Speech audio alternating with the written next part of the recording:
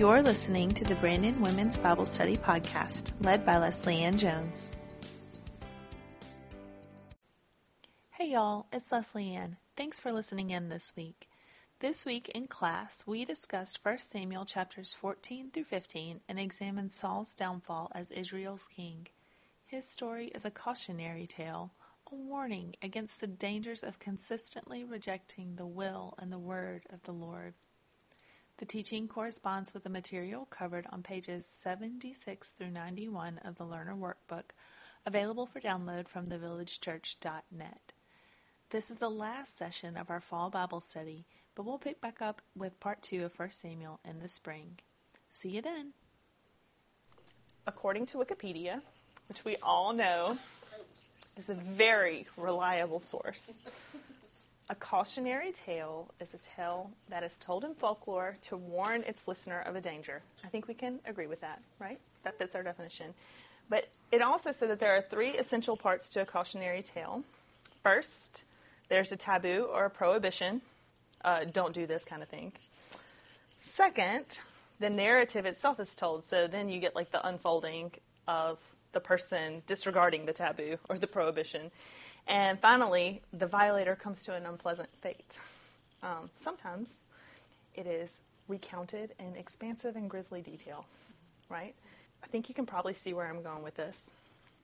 If you remember way back in our very first meeting, I said that 1 Samuel was a book of historical narrative. It is history, but it's history with an agenda. And it has a point of view, and it's not by any means unbiased. And Saul's story is one of the biggest examples of this that you can see in the book. It's like the biggest, gaudiest, flashing neon caution sign that you could ever imagine. And it's designed to get our attention. His kingship started out on a high note, right? Last week, the beginning of our lesson, things were good. He was filled with the Holy Spirit. They were anointing him as king. Everything was great. But then it's all downhill from there. It's one misstep and disaster after another with hardly a break between, which made this week's reading so much fun. It was awesome, right? And just to be honest, it's hard. It wasn't fun to read these chapters or study them. It's difficult because we know we have the advantage of outside perspective. We can look from the outside looking in, and we can see where he's headed, and we know that it's not good. And because of that, we can know and understand that the author, whoever it was who wrote 1 Samuel, is basically telling us, don't do this. Whatever you do, don't be like Saul. He never listened when it mattered. He always acted impulsively, and he eventually sealed his own fate because of his reckless disregard for the Lord's authority. His story is a cautionary tale, if there ever was one, a warning against the dangers of consistently rejecting the will and the word of the Lord. Here's a spoiler alert for you. It doesn't go well for him. And this is the beginning of the end for him. So if we pick up where we left off last week, things aren't good, right? Do you remember how it was?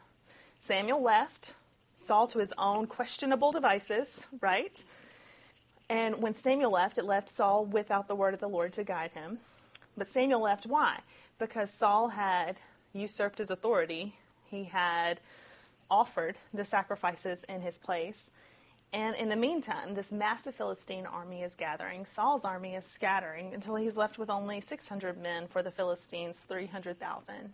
And oh, by the way, the Philistines have lots of really nice weapons, and the Israelites have 2. So the odds are definitely not in their favor. And that's where we pick up in chapter 14, verse 1. One day, Jonathan, the son of Saul, said to the young man who carried his armor, "Come, let us go over to the Philistine garrison on the other side." But he did not tell his father. Saul was staying in the outskirts of Gibeah in the pomegranate cave at Migron. So already here you can see that there's a bit of tension between Jonathan and Saul because they're not of the same accord. Jonathan doesn't even tell him that he's going to do anything. And we'll see just how different they are as the story goes on. So Saul is in this random pomegranate cave. The people who were with him were about 600 men. It tells us again, so we know exactly how few they have, including Ahijah, the son of Ahitub, Ichabod's brother, son of Phinehas, son of Eli, the priest of the Lord in Shiloh, wearing an ephod. So when we read this, your radars should be going off. Why? Well, Because Saul has Eli's great-grandson with him acting as priest. And what do we know about Eli's dynasty? Wah, wah, wah. Yes, they are cursed. It's doomed. And I don't know if it's a coincidence or not, but so has Saul. Saul has also been on the receiving end of this bad word from Samuel. Eli's lost the priesthood. Saul's family has lost the kingdom. So here we have two families who are going to be stripped of their titles, who are going to lose their authority, and they're the ones in charge. So how well do you think this is going to go? But I do want to say one more thing before we go on, because the fact that he even has the priest there tells us something that's important about Saul, and it's that religious ritual is very important to him. We saw that a little bit last week when he insisted on making those sacrifices that weren't his to make. He knew the sacrifices had to be made, so he made them. He does all the right things, kind of. He knows what needs to be done, so he does what he can to do it. But his steps are always a little bit offbeat. Like, he misses the point. He's always one step behind or a little bit too early because he doesn't know or understand the ways of the Lord. And that's going to be his undoing in the end. Now, we know he got in trouble last week because of the sacrifice because he wasn't willing to wait for Samuel, right? That's what it all boiled down to. He wanted to make the sacrifice, but he wasn't willing to wait on the Lord's timing. And this time he has a priest with him so that he can make a petition to the Lord. But the priest comes from a family whose demise has already been foretold. It's like he has the best of intentions, but they never pan out the way that he thinks they will. It doesn't work the way he thinks it will. So we get to verse 3, the second half of verse 3. It says, the people also didn't know that Jonathan had gone.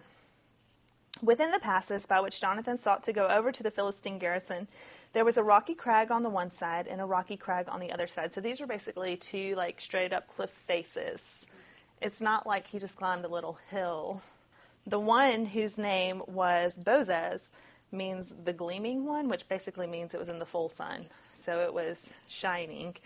And the name of the other one was Senna, which means the thorny one. It was basically covered in thorn bushes. Not exactly the kind of thing you want to go climbing up with your bare hands. Not what you would pick for a rock climbing expedition, okay?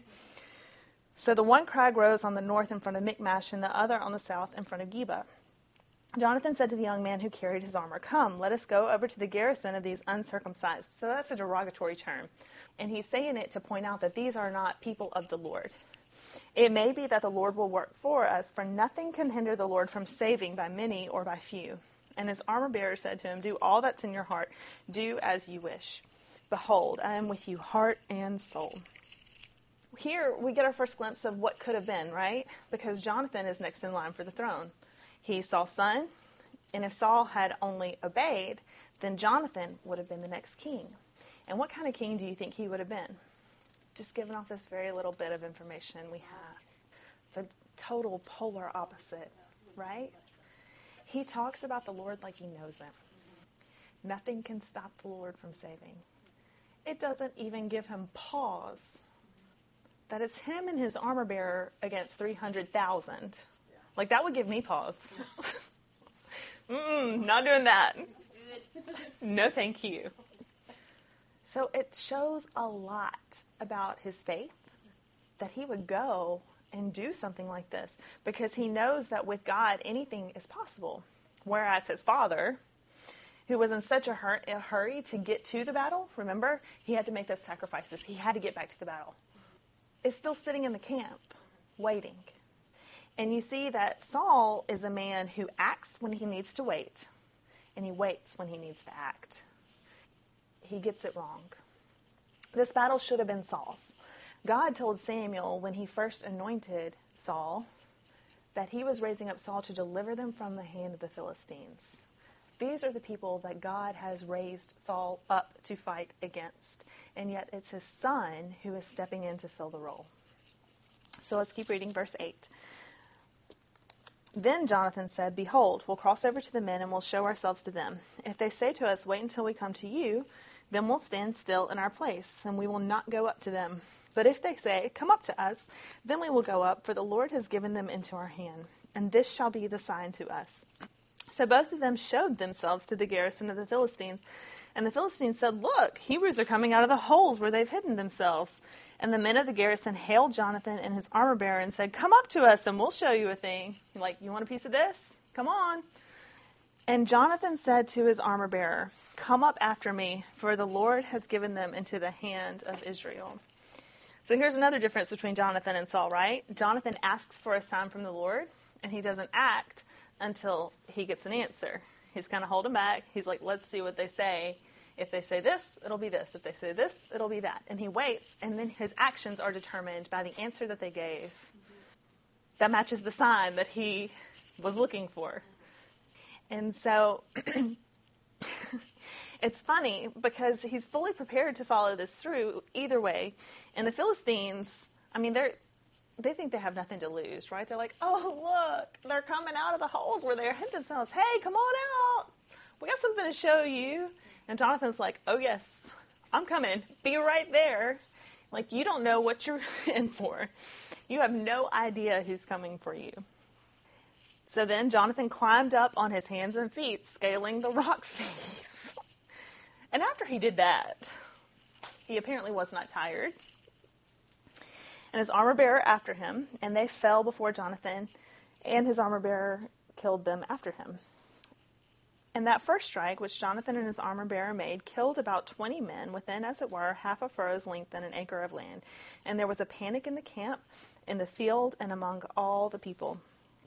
The garrison and even the raiders trembled, the earth quaked, and it became a very great panic. So the Lord did meet them there, as the earth itself was quaking, causing this great panic to rise up. So, this doesn't go unnoticed in the Israelite camp. The watchmen of Saul and Gibeah of Benjamin looked, and behold, the multitude was dispersing here and there. Then Saul said to the people who were with him, "Count and see who has gone from us." It's not even until something starts happening that he even realizes that Jonathan's gone. And when they had counted, behold, Jonathan and his armor bearer were not there.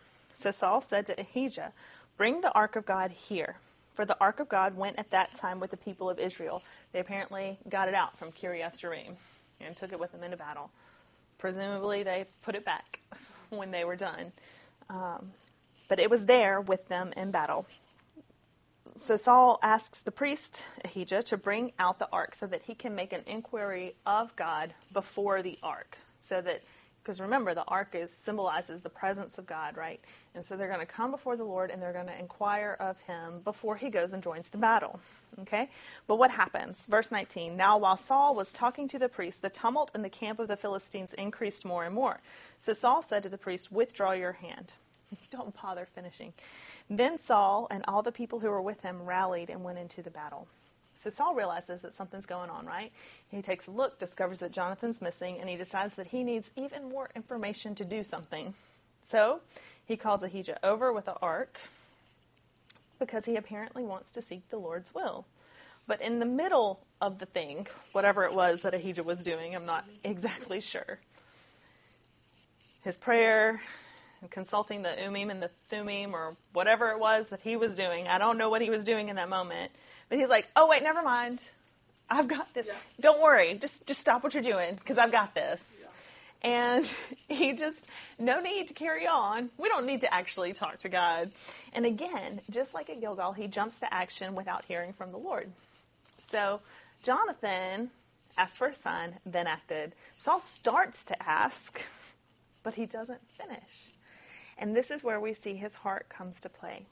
Because as much as Saul has all of the external trappings of faithfulness in place, he knows that you need to make sacrifices. He knows that you need to consult a priest. He knows these things are the right things to do.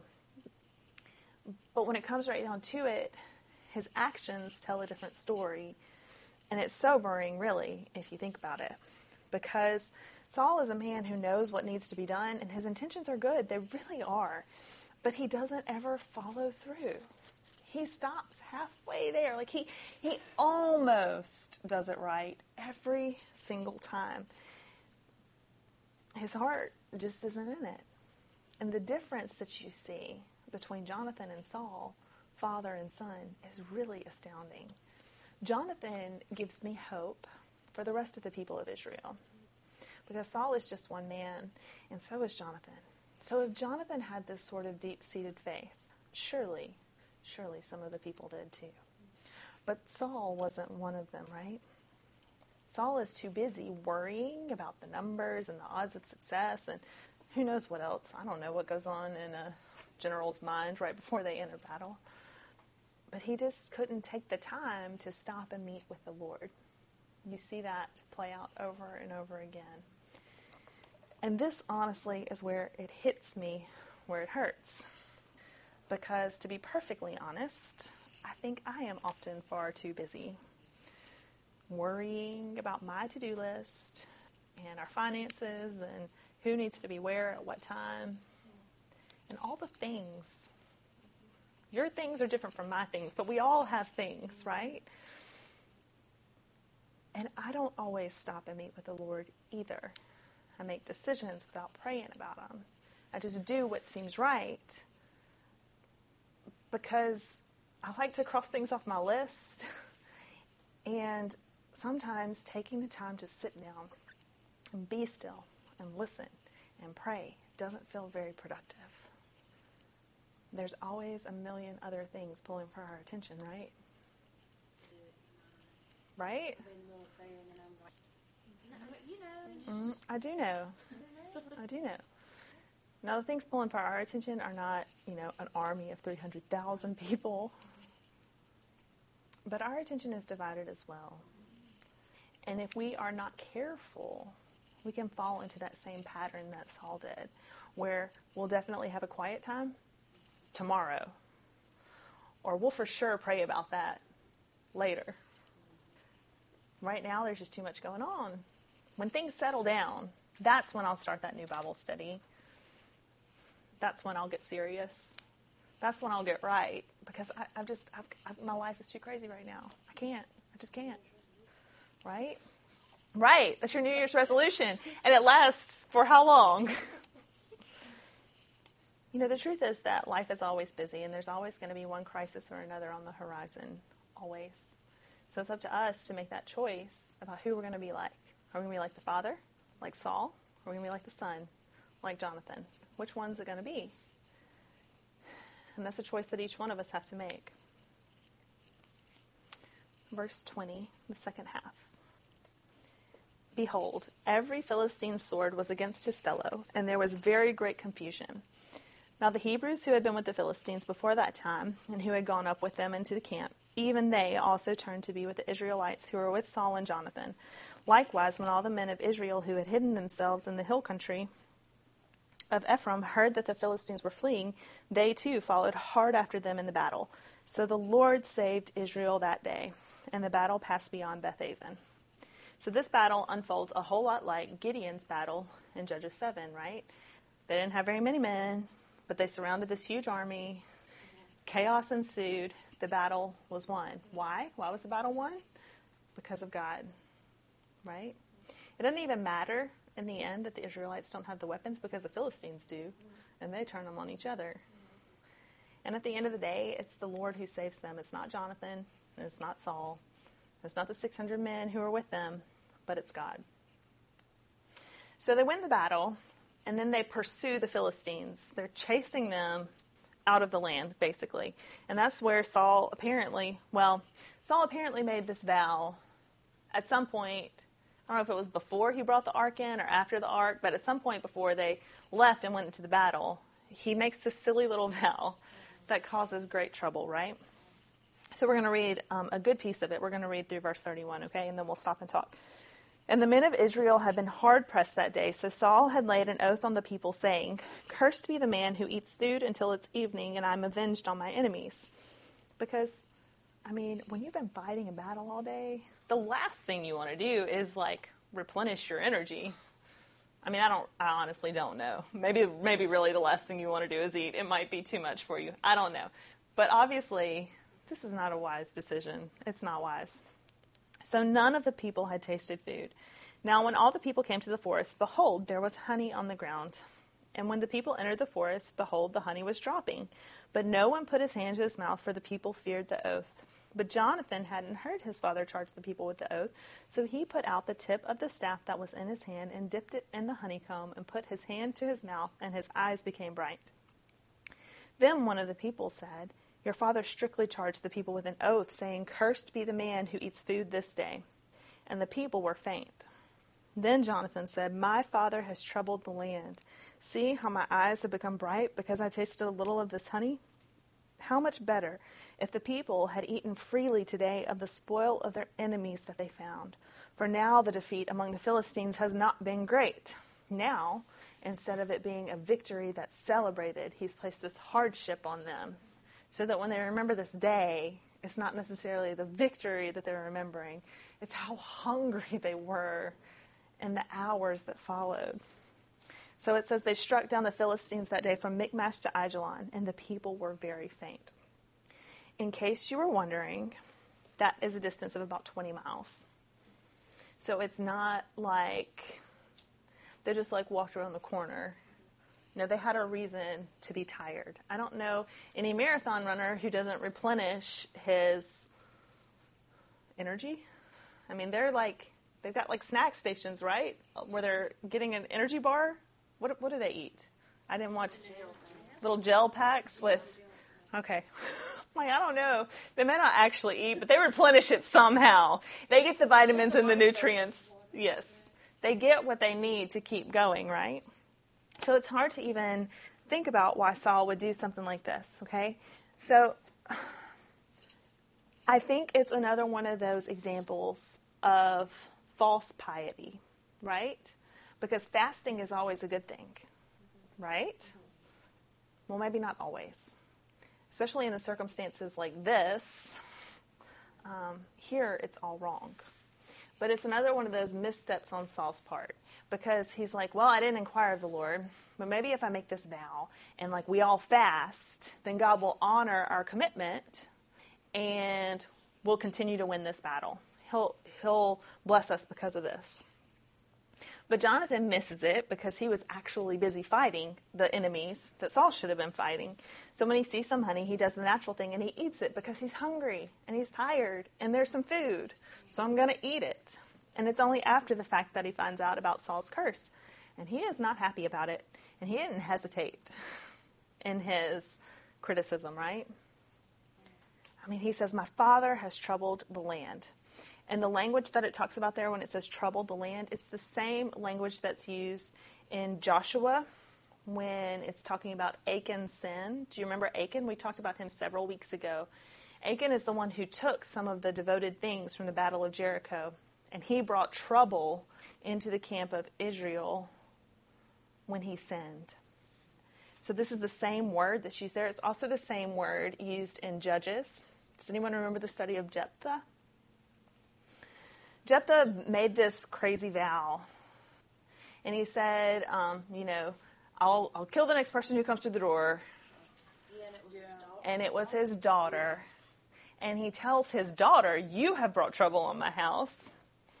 Okay, so this idea of trouble, Saul cursed the one who ate the food, but Jonathan is saying, my father is the one who has brought on this curse, right? So the ironic thing here is that this battle would have been the perfect time for the Israelites to actually partake of the spoil. Even Jonathan sees that. He says, we should be enjoying this victory. We're tired, we're faint. And those are the exact words that he used. If the people had eaten freely today of the spoil of their enemies, right? Mm-hmm. So here they should have eaten the honey. It was rightfully theirs. Not to mention one of the promised blessings of the land, like we talked about earlier. And yet, because of Saul's impetuous action, he kept them from celebrating victory by holding them to this false standard of piety. And it turns out to be not good. Okay, so let's keep reading verse 32. The people pounced on the spoil and took sheep and oxen and calves and slaughtered them on the ground, and the people ate them with the blood. Then they told Saul, "Behold, the people are sinning against the Lord by eating with the blood." And he said, "You have dealt treacherously. Roll a great stone to me here." And Saul said, "Disperse yourselves among the people and say to them, let every man bring his ox or his sheep and slaughter them here and eat, and do not sin against the Lord by eating with the blood." So every one of the people brought his ox with him that night, and they slaughtered them there, and Saul built an altar to the Lord. It was the first altar that he built to the Lord. So of course, because they haven't eaten all day, because they've been kind of busy fighting this battle and chasing the enemies across 20 miles of land, when they finally get the chance to eat, they're starving. But the problem is that they don't take time to slaughter the animals properly. And what's going on in the background here has a lot to do with the Mosaic Law. Because it says that they slaughtered them on the ground, which means that the blood couldn't drain out of the animals. Okay. So the problem is that they don't bother to let the blood drain properly. And this was strictly prohibited by the Mosaic Law because it says the life of the animal is in the blood. And it's not this obscure law that was only mentioned like once in half a verse somewhere. It was all over the place in the law, so they knew it. But they couldn't help themselves because they were so hungry. So Saul hears of it, and he builds the altar so that they can properly slaughter the animals. That's what it's all about. Like, give me the rock, let's put the animals up on the rock, let the blood drain out, and stop all this madness. But the fact of the matter is that the fault in this situation lies squarely on his shoulders. Yes, they sinned, and they did break the law by their actions, but it was his vow that put them in that position. So he did this to them. And we see, if you follow the trajectory of a king who makes this kind of decisions and imposes them on his people, how that would have turned out for the people of Israel. If Saul is always making decisions and throwing things out there that seem right to him in the moment, but they have nothing to do with God, then he's leading his people farther and farther away from the Lord. When the king of Israel is supposed to be one who submits to the Lord first and foremost. Furthermore, apart from that, this vow that he has made, it has nothing to do with God, right? That's why it's false piety. Because when you look at the curse itself in verse 24, it says, "Cursed be the man who eats food until it is evening, and I am avenged on my enemies." That has nothing to do with God. It's all about Saul. Verse 36. Then Saul said, "Let us go down after the Philistines by night and plunder them until the morning light." He's still not done. "Let us not leave a man of them." And they said, "Do whatever seems good to you." But the priest said, "Hey, maybe we should ask God. Maybe we should pray about this first." So the priest said, "Let us draw near to God here." And Saul inquired of God, "Shall I go down after the Philistines? Will you give them into the hand of Israel?" But he did not answer them that day. And Saul said, "Come here, all you leaders of the people, and know and see how the sin has arisen today. For as the Lord lives who saves Israel, though it be in Jonathan my son, he shall surely die." He's saying, I don't care who did it. Whoever disobeyed me, you will die. Even if it's my own son, no one is safe. Well, but there was not a man among all the people who answered him, because they knew. They knew that it was Jonathan. Then he said to all Israel, "You shall be on one side, and I and Jonathan my son will be on the other side." And the people said to Saul, "Do what seems good to you." Therefore Saul said, "O Lord God of Israel, why have you not answered your servant this day? If this guilt is in me or in Jonathan my son, O Lord God of Israel, give Urim. But if this guilt is in your people Israel, give Thummim." And Jonathan and Saul were taken, but the people escaped. Then Saul said, "Cast the lot between me and my son Jonathan." And Jonathan was taken. It was casting lots. It's basically a type of rolling the dice. And it was the acceptable way for the people of God to ask God yes or no questions. When it came down to situations where it was like, "Should we do this, Lord?" Then the priest who carried these would roll them, or not exactly sure how it worked. And whichever one, that would give the answer. And so that's what happened here. That's what they're doing. Saul's asking these yes or no. Is it them? Is it me? Is it me? Is it him? What's going on here? And Jonathan is taken. Even after everything that had happened on that day, Saul is still willing to kill his own son to satisfy the vow that he had made. If you keep reading in verse 43, "Tell me what you have done, Jonathan. What'd you do?" And Jonathan told him, I tasted a little honey with the tip of the staff that was in my hand. Here I am. I will die. And Saul said, God do so to me and more also. You shall surely die, Jonathan. There's no mercy here. No mercy. Then the people said to Saul, shall Jonathan die, who has worked this great salvation in Israel? Far from it. As the Lord lives, there shall not one hair of his head fall to the ground, for he has worked with God this day. So they vow their own vow.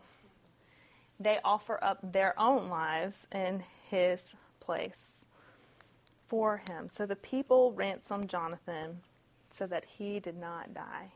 Then Saul went up from pursuing the Philistines, and the Philistines went to their own place. The people won't hear anything. They won't have it because they know the truth. That it's Jonathan who was working with the Lord to save them that day. He was the one who brought them victory. So they ransomed him from his fate. And then when we get to verse 47, this is a really interesting passage because it's kind of a summary of Saul's time as king. And usually when you read passages like this, it comes at the end of a kingship. Right, so it's like the final thoughts, and he did this and this and this and this. And then the very next chapter starts with the next kings. What this would have signaled to the original hearers is that Saul is done. Like, that's it. From this point forward, they would be looking to hear about the new king. They would be waiting on news of who's going to follow Saul. All right?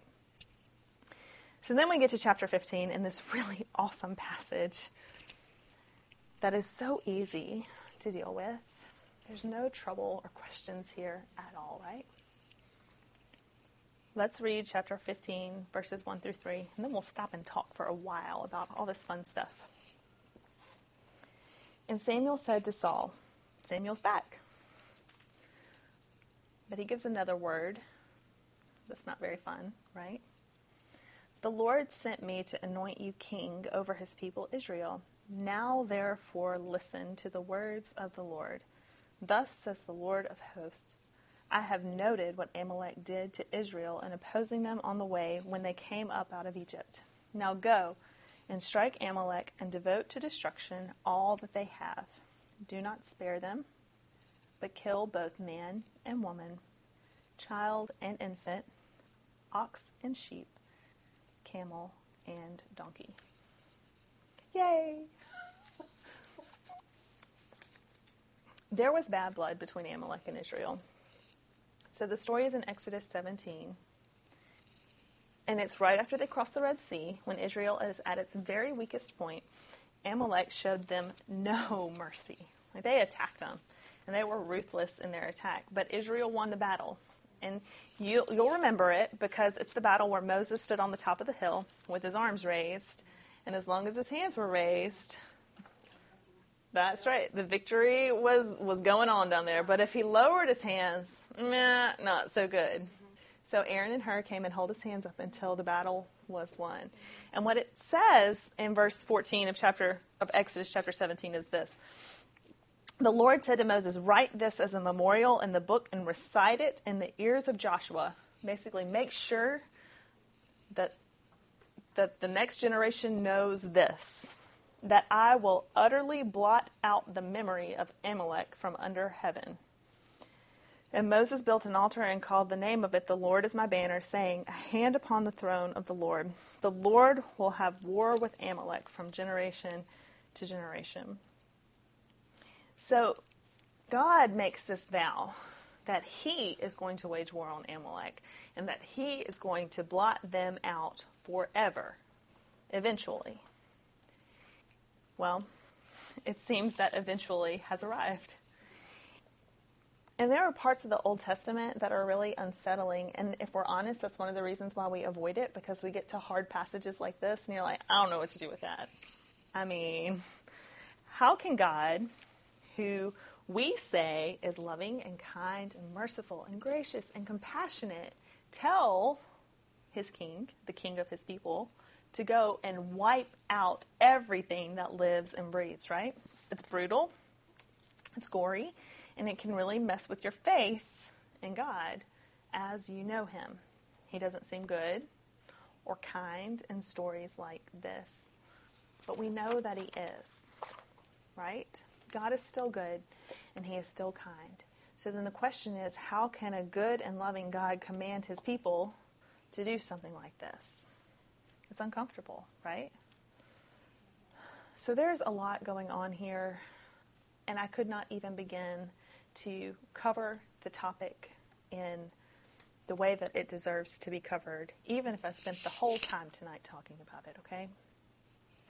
But I will say this. The problem here, and in our concept of God when it comes to things like this, is not one of God changing. The God of the Old Testament is the same as the God of the New Testament. He is the same yesterday, today, and forever. But the problem is that when we read things like this, it changes our concept of who God is. And we need to remember that he is at once righteous and merciful, right? But it's his righteousness that compels him to wage war against sin.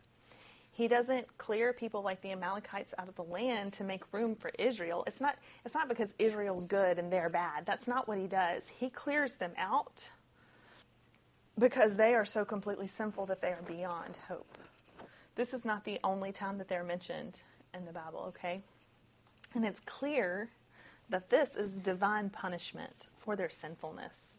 So when we come to things like this, because this isn't the only place where this type of warfare is commanded by God, it's also in the conquest.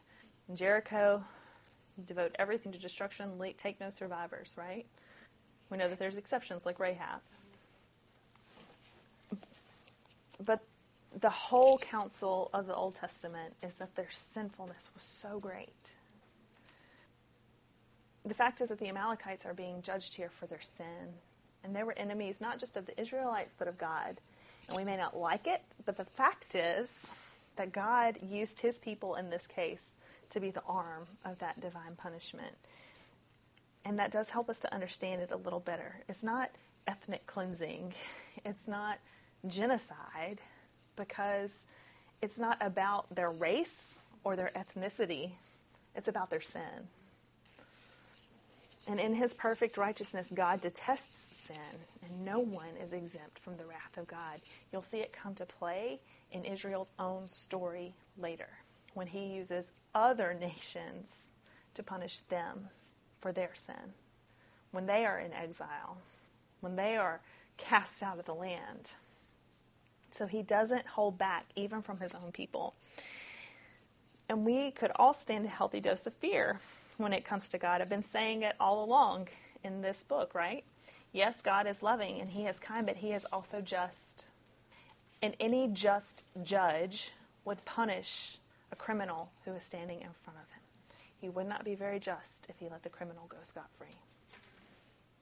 So that means that God will fight for righteousness and punish sin always, without exception. And in this case, he used his people to wage war. And because of that, there's a big difference in this type of battle, this type of war, and normal war, like we read about in chapter 14, like we just finished talking about. Because this is a battle that is waged on behalf of Yahweh. It's about upholding his holiness. It's about meeting his requirements. And because it's an act of divine punishment, it's not a war where the people of Israel can profit from it. They are not supposed to gain anything from this. It is all supposed to be devoted for destruction before the Lord. Now, the great irony here, of course, is that when Saul should have let the people take of the plunder in the last chapter, he didn't. But now, when he should not have let them have it, he did. So let's read about that, verses 4 through 9.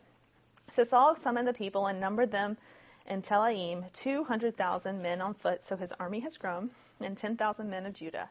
And Saul came to the city of Amalek and lay in wait in the valley. Then Saul said to the Kenites, "Go, depart, go down from among the Amalekites, lest I destroy you with them. For you showed kindness to all the people of Israel when they came up out of Egypt. There is mercy for those who have shown mercy." So he lets the Kenites go. And Saul defeated the Amalekites from Havilah as far as Shur, which is east of Egypt. And he took Agag, the king of the Amalekites, alive and devoted to destruction all the people with the edge of the sword. But Saul and the people spared Agag and the best of the sheep and of the oxen and of the fattened calves and the lambs and all that was good, and would not utterly destroy them. All that was despised and worthless they devoted to destruction. Okay, so the word of the Lord came to Samuel. I regret that I have made Saul king, for he has turned back from following me and has not performed my commandments.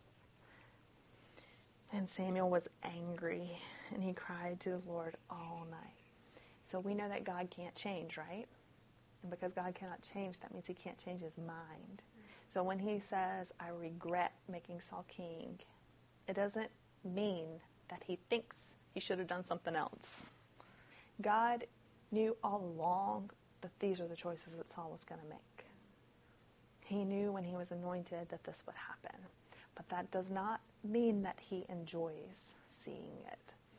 When he says that he regrets making Saul king, it's more about disappointment and dismay that this is really happening, that Saul has fallen so far. And the crazy thing is that Saul is completely oblivious, right? Because Samuel comes the next day, and Saul comes out to meet him. He's like, hey, what's up? I did what you told me to do. I did it. I completed the mission. And Samuel's like, really? What's up with these animals that I hear? Did you really? Because I'm hearing some animals that I shouldn't be hearing if you had done what you were supposed to do. Saul is about to find out exactly how bad things are, right? So Samuel says, what is this bleating of the sheep in my ears and the lowing of the oxen that I hear? Saul said, they have brought them from the Amalekites, for the people spared the best of the sheep and of the oxen to sacrifice to the Lord your God, and the rest we devoted to destruction. Pronouns matter. They did it, wasn't me. I had nothing to do with it. I devoted things to destruction. They kept. Was not me. And then Saul's like, stop talking. Like, you are not, Samuel says, you are not making it any better, right? Let me tell you what God said to me. He says, okay, speak. And Samuel said, though you are little in your own eyes, are you not the head of the tribes of Israel? What, you think you're excused? You're their king. You're in charge. You are the one who sets the rules, right? The Lord sent you on a mission and said, go, devote to destruction the sinners, the Amalekites, and fight against them until they are consumed. Why then did you not obey? Why did you pounce on the spoil and do what was evil in the sight of the Lord? And Saul said to Samuel, I have obeyed. Kind of. No, that's not what he said. I have obeyed the voice of the Lord. I have gone on the mission on which the Lord sent me. I have brought Agag. That wasn't part of the mission. And I have devoted the Amalekites to destruction. But the people, they took of the spoil, sheep and oxen, the best of the things devoted to destruction. Why did they... And you know, that even they had a good reason. They were going to sacrifice it to the Lord at Gilgal. Well, Saul, he refuses to accept responsibility, right? He points fingers, he shifts blame, but Samuel won't have any of it, right? Because Saul was king, he was in charge, and it was his job to make sure that the people of the Lord kept the word of the Lord. But he did not do that. And so then we have these famous words from Samuel, right? In verse 22, has the Lord as great delight in burnt offerings and sacrifices as in obeying the voice of the Lord? Behold, to obey is better than sacrifice, and to listen than the fat of rams. For rebellion is as the sin of divination, and presumption is as iniquity and idolatry. Because you have rejected the word of the Lord, he has also rejected you from being king. God is far more concerned with who we are than with anything else. Because if the heart is in the right place, then the actions will follow. He will not accept the offerings of a prideful heart. He wants complete and total surrender. There's no room for presumption, for presuming to know better than the Lord, for deciding that our ways are better when it comes to him. No, God wants our humility, and he wants our obedience, and he will accept nothing less. And I know that you can understand this because you're parents, you're moms, right? So when I give my child a command, a directive, when we are walking in a parking lot and I say stop, I want them to stop right then. So our saying about obedience in our house is you do what I say right away, all the way, and with a happy heart. We're not there yet. So I don't want you to think that we've got this down. But this is what we are working toward. It matters to me that they obey because I told them to. And I know that, like, when I was a kid, because I said so, and we've talked about this, like, it didn't make sense before I was a mother. But I know things that they don't know. Just like the Lord knows things that we don't. And so when he gives a command, whether or not it makes sense to us, even if it's hard, even if it's terrible, even if it's uncomfortable, it is not for us to question the decision or to do something else entirely because we thought we knew better. It is for us to obey. So finally, the truth comes out in verse 24. Saul said to Samuel, I have sinned, for I have transgressed the commandment of the Lord in your words. Why? Because I feared the people and obeyed their voice. Now, therefore, please pardon my sin and return with me that I may worship the Lord. And Samuel said to Saul, I will not return with you, for you have rejected the word of the Lord, and the Lord has rejected you from being king over Israel. Second time he said it. As Samuel turned to go away, Saul seized the skirt of his robe, and it tore. And that's symbolic, right? Because the kingdom has been torn away. Samuel said to him, the Lord has torn the kingdom of Israel from you this day and has given it to a neighbor of yours who is better than you. And also the glory of Israel will not lie or have regret, for he is not a man that he should have regret. Then he said, I have sinned, yet honor me now before the elders of my people and before Israel, and return with me that I may bow before the Lord your God. So Samuel turned back after Saul, and Saul bowed before the Lord. Saul, again, his fear was misplaced. He feared the people. He was afraid of what they would think, what they would say, what they would do if he didn't let them have their way, right? But he should have been afraid of the Lord. And the sad thing is that his remorse, whether or not it was genuine, I mean, who are we to say? It could have been. That could have been genuine repentance. I don't know. It's too little too late. It cannot undo the consequences that he has already set in motion. God has already made up his mind to take away the kingdom. The words have been spoken. It has been said. And what do we know about God? He cannot change. And God keeps his word. So it cannot be undone. No matter how bad Saul wants to change it, it's done. Saul can grasp after the kingdom all he wants, but it has been torn away. And so then we're going to close with this super fun section, these last 3 verses, 32 through 35.